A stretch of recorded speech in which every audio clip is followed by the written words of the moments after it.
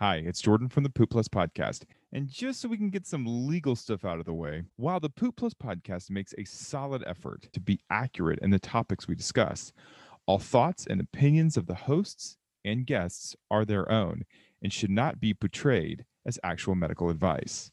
Remember, we are a podcast that talks about poop, and even though there are professionals present, you should never take any of the discussions in this episode as actual medical advice. We are a poopcast, for goodness sakes. If you have any concerns about your health, please consult your doctor or other medical professionals for advice. Thank you.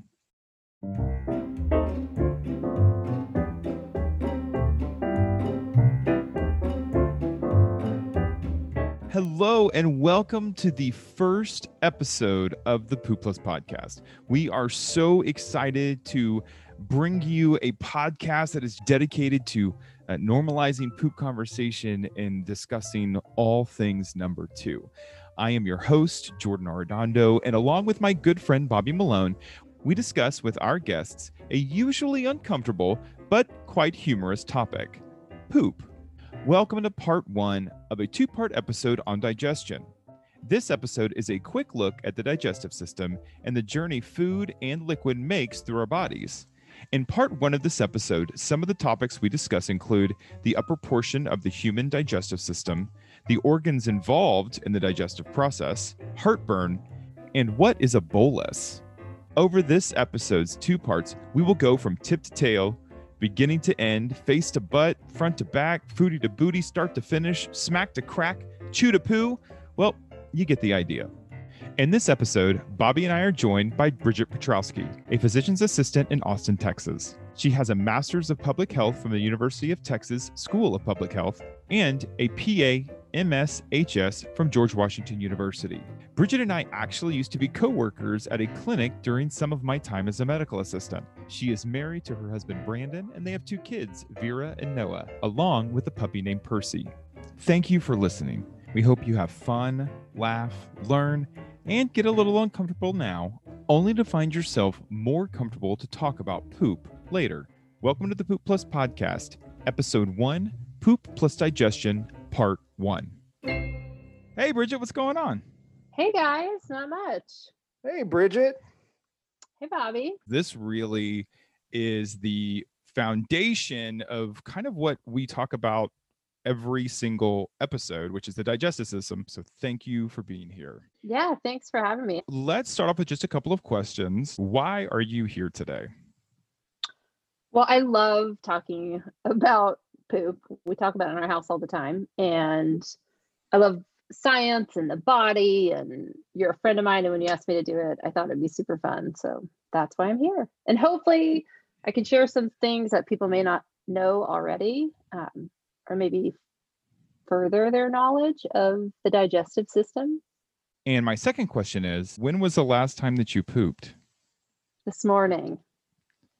Now, I'm is that a morning pooper? I'm a regular morning pooper. Not like my husband, Brandon, is like rolls out of bed and within 10 minutes, he's going to the bathroom. I have a cup of coffee, move around, and then I've got to go. Yes. Let's hear it for the regular poopers. Let's hear it for the coffee poopers. Yeah. That's that needs to be something, a bumper sticker or a t-shirt, like the regular poopers. poop club, RPC.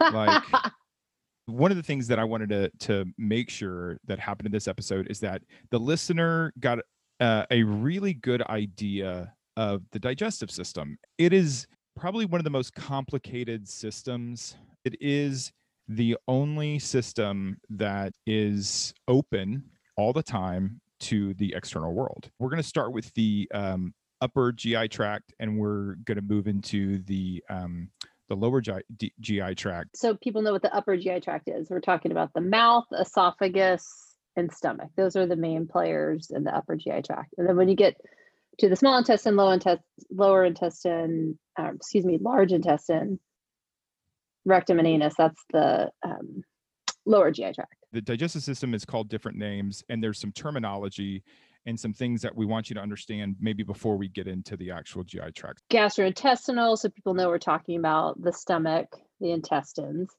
also known as the GI tract. right? So that's just another way to say it.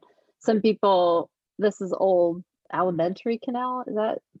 I don't ever use that word, and I've never Alimentary, heard yeah. anybody else use that word. But I love that's what I like to call it, to be honest with the you. element. So that the British version of this show That's a is great, that I don't know. it's a British word, I think. Elementary. You're saying that is another term for the GI tract that's just outdated at Yes. this point? Well, I don't know if it's outdated, but I like going through school. I was very rarely ever referred to as that, but It's interesting. I'm Maybe sure it's a you can dig regional out thing. some old, a regional. It's a regional Eastern dialect. European, yeah.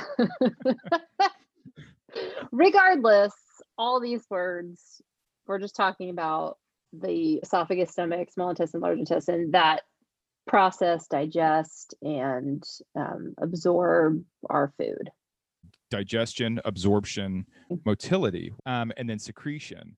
So digestion is how your body makes food absorbable. So you can have chemical digestion and mechanical digestion. And mechanical digestion is, think about your teeth, right? So you're grinding, you're breaking it down. That's the mechanical digestion.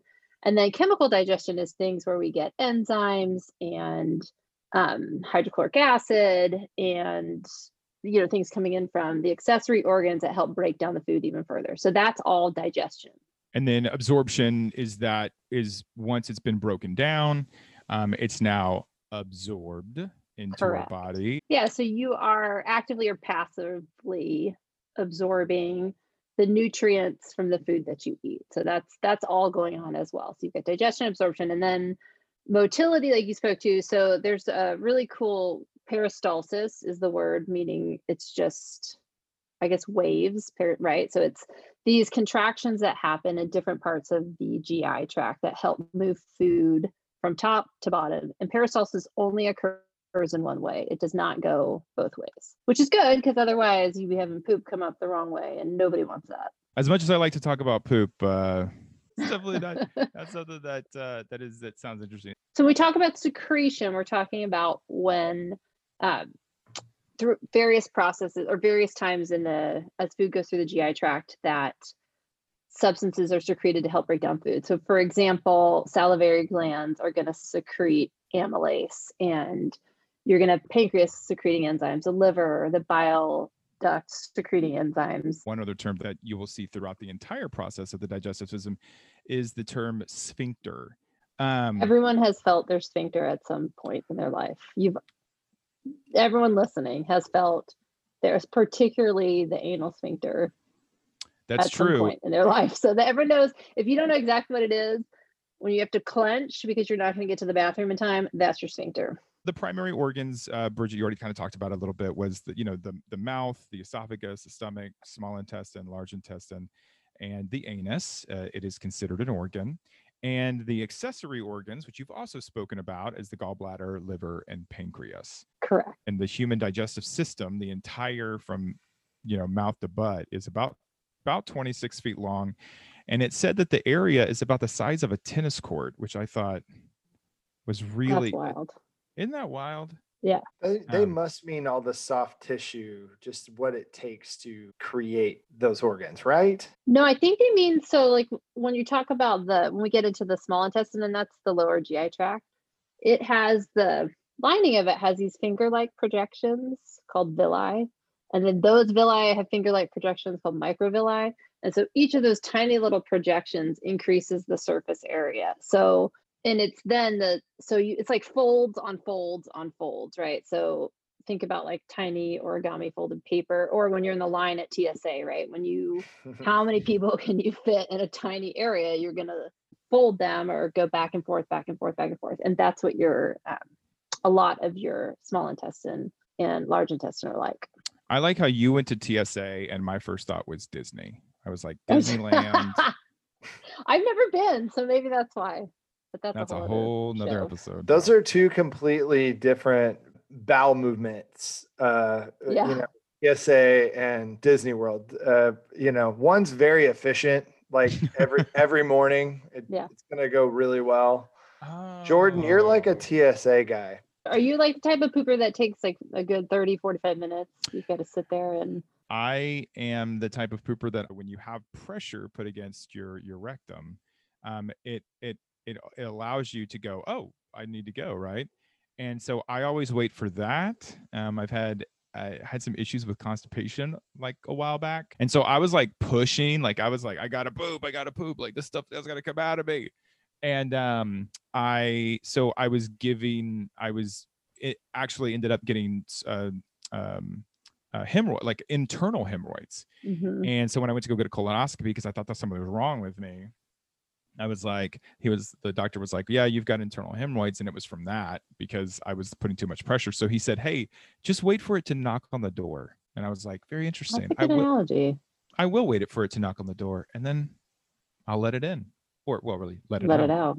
Jordan, are we taking the journey now? Are we moving into the journey of the digestive system? Yes, we are going on a journey, and let's pack a lunch, actually maybe a lunch and dinner, and plenty of water, because it's a long one. So yeah, and depending on your genetics, you might pop out in 24 hours or 72 hours. You never know. So that's about the time it can take for people from chewing to pooping. Oh, I thought you were going to say chewing to pooing. Oh, that would be good. So let's try that. That's how long it can take from chewing to pooing. Oh, love it. So once food comes in, you start to chew. That stimulates your salivary glands to excrete saliva. And what does saliva do? It moistens your food to make it easier to swallow. Plus, saliva has enzymes that will break down your food. So you have 3 salivary glands. You've got the sublingual glands. Those are under your tongue. You've got your submandibular glands. Those are under the jawbone, and the parotid glands, which is near kind of where you get TMJ, so the hinge of the jaw. So fun fact, mumps was a childhood illness that we don't get so much anymore, but that's when your parotid glands get really inflamed. So interesting. Total side note. I love Sour Patch Kids. Oh, yeah. And I'm thinking of Sour Patch Kids right now, and my parotid glands they kind of ache a little bit because it's like so stimulating to me. But what I would challenge people to do, whether it be listening or just in normal life, is to sit there and just sit there and with nothing in your mouth and just feel. Especially, you can really feel your sublingual gland underneath your tongue. You can feel it secreting, even if you're just sitting there. And think about food and a food that you really like, and it actually will probably be secreting even more. Or the secretion will be elevated.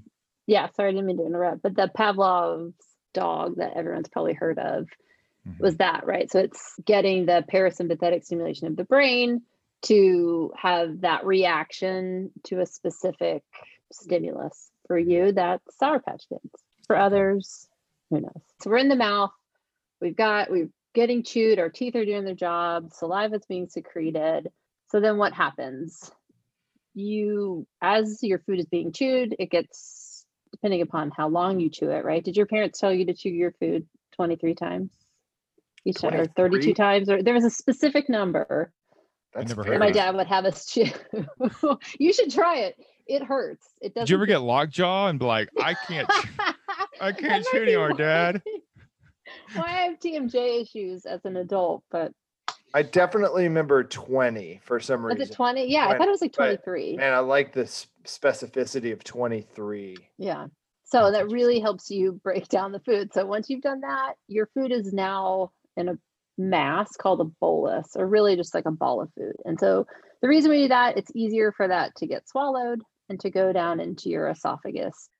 Fun fact, the digestive system is the only one that has skeletal muscle and smooth muscle in it. The skeletal muscle aspects are all in the mouth, right? So that's the muscles of your mouth that help you chew.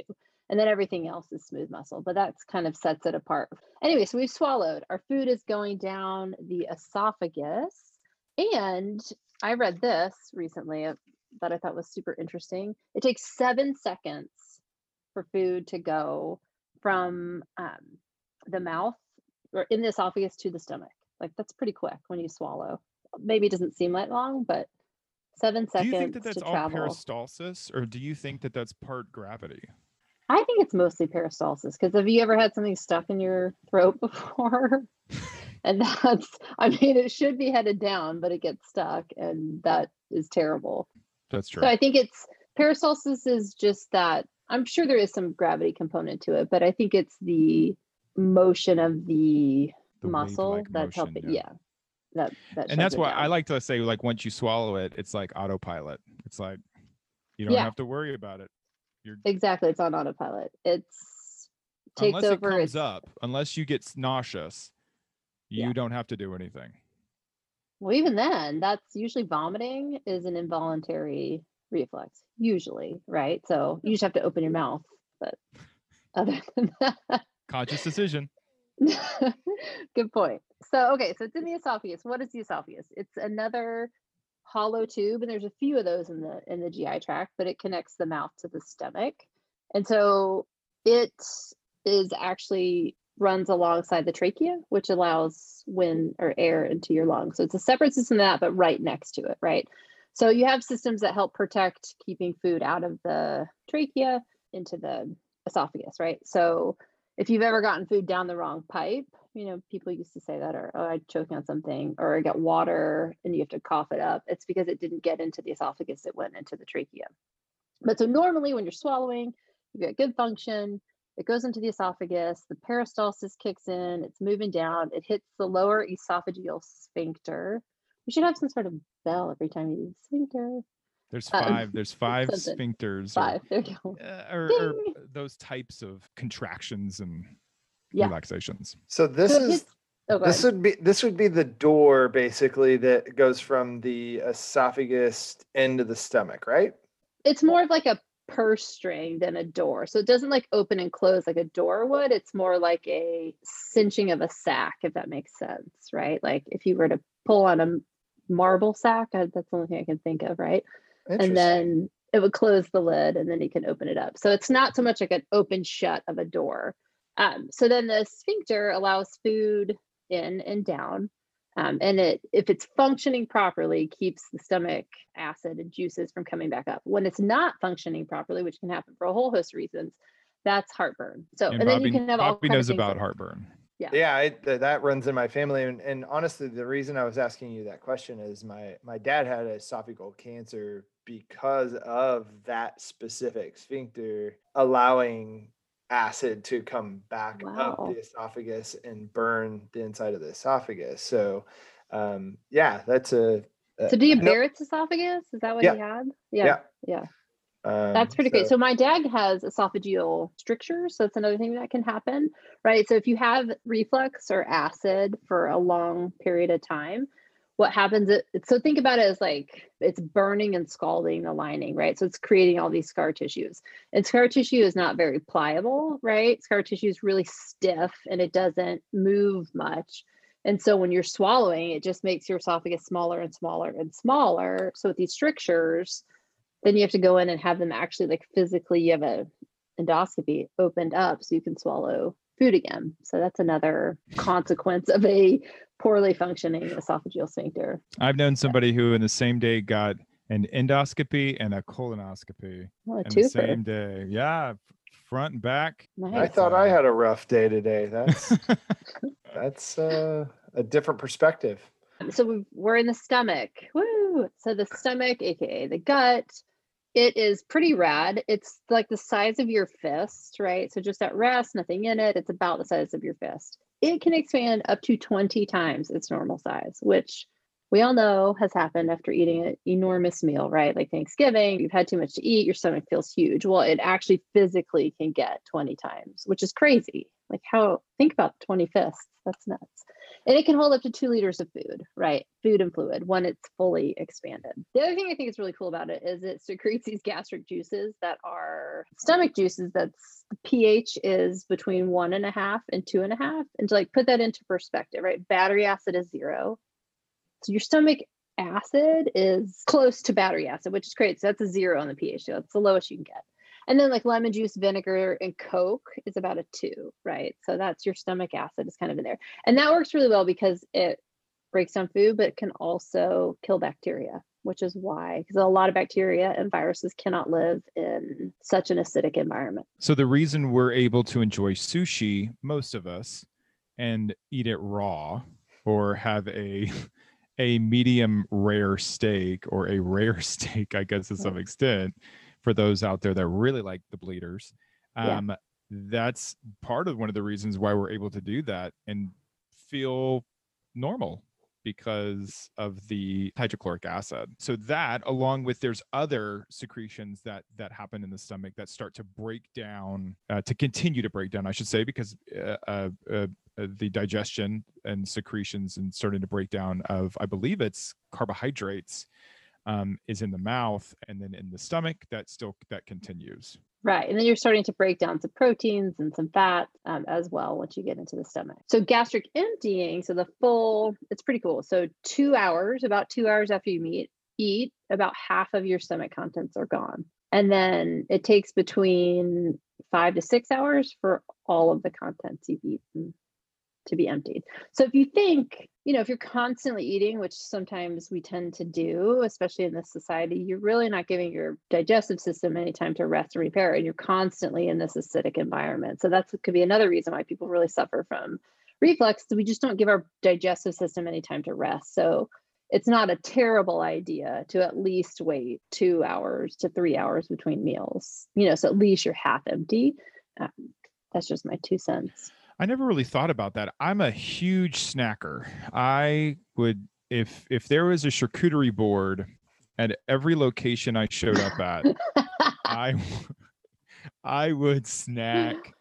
I mean, I'd still try to snack to some extent constantly, especially when I'm at home, but I've gotten better about it. And I think constantly eating, I guess, what you're saying is your body is not, one, it's not emptying completely, but two, it's like you could go through a day where, like I do sometimes, and I poop like 4 or 5 times in one day. If you do maybe have more regularity in your meals, then maybe I need to look at more at regulatory meals makes for regulatory poop. Maybe that's what I need to try to see if my body will do. I think your body likes consistency. We operate like that. It helps even set like circadian rhythms. Did you know that? So like eating at regular intervals can help set your circadian rhythm and can help with sleep and stuff so for people who suffer with insomnia, not eating at least like 2 hours before you go to bed can be very helpful. That way your body is actively, it's like in a resting state. So it's not actively doing digestion. So is that true? Because like you hear all the time, you're like, if you eat right before you go to bed, your body is stimulated because it's trying to digest this food. And so you're really not able to get into a really good sleep rhythm. Yeah, I was just reading about that today, basically so for circadian rhythms and how our even saliva is secreted on a circadian rhythm, which is pretty interesting too. But yes, the amount. So eating regularly can kind of set the tone for your body to say like, okay, it's a morning meal, it's an afternoon meal, it's an evening meal, and then there's this rest time. So all of that kind of gives it the cues, in addition to other things, right?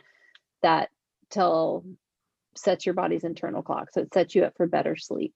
And then you're also less likely to get heartburn when you lay down. You're less likely to feel bloated and have gas as your body's processing stuff. So there's a lot of other reasons, but to not eat right before you go to bed.